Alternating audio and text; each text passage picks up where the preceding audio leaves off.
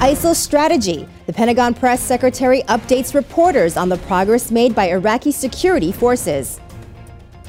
SHAPE visit. NATO's new Secretary General makes his first visit to military headquarters. And a happy homecoming. The 22nd MEU returns to Camp Lejeune. Welcome to DoD News Now. I'm Master Sergeant Lisa Carlson. In the past day and a half, Iraqi forces have made gains in many parts of the country. That's according to Pentagon Press Secretary Rear Admiral John Kirby, who briefed reporters yesterday at the Pentagon. Over the last 24 to 36 hours, we've seen the Iraqi security forces and other anti-ISIL forces, such as the Peshmerga, make some gains in several parts of Iraq and Syria. In central Iraq, ISF operations to expand Iraqi control of territory beyond the Beji oil refinery are making progress. ISF is also advancing against ISIL in Amaria with the assistance of coalition airstrikes, and we've seen ISF achieve success in countering ISIL fighters in southwest Baghdad as well, or southwest of Baghdad as well.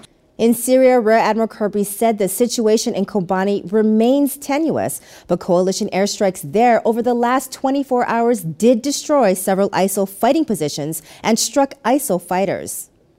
The new NATO Secretary General Jens Stoltenberg recently made his first trip to visit SHAPE, the headquarters for the military operation of NATO. Sergeant Jake Marlin reports.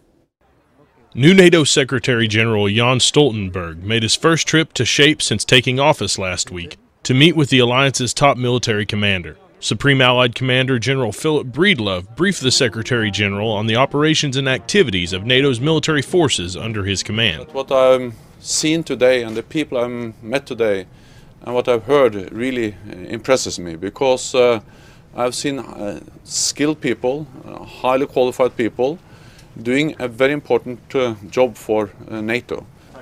The Secretary General went on to stress the importance of staying connected with NATO's military assets as emergencies arise around the world. So I think it's of great importance that we have as close possible cooperation and contact between SHAPE, the military headquarters, with the headquarters in Brussels. From SHAPE, Belgium, I'm Army Sergeant Jake Marlin. Nearly 200 Marines with the 22nd MEU have returned home safely to Camp Lejeune. Excited family and friends waited hours for the Marines to deplane in North Carolina. Anna Clark was tasked with making sure morale in other Marine families remained high. Movie nights, we had family dinner weeklies at the park.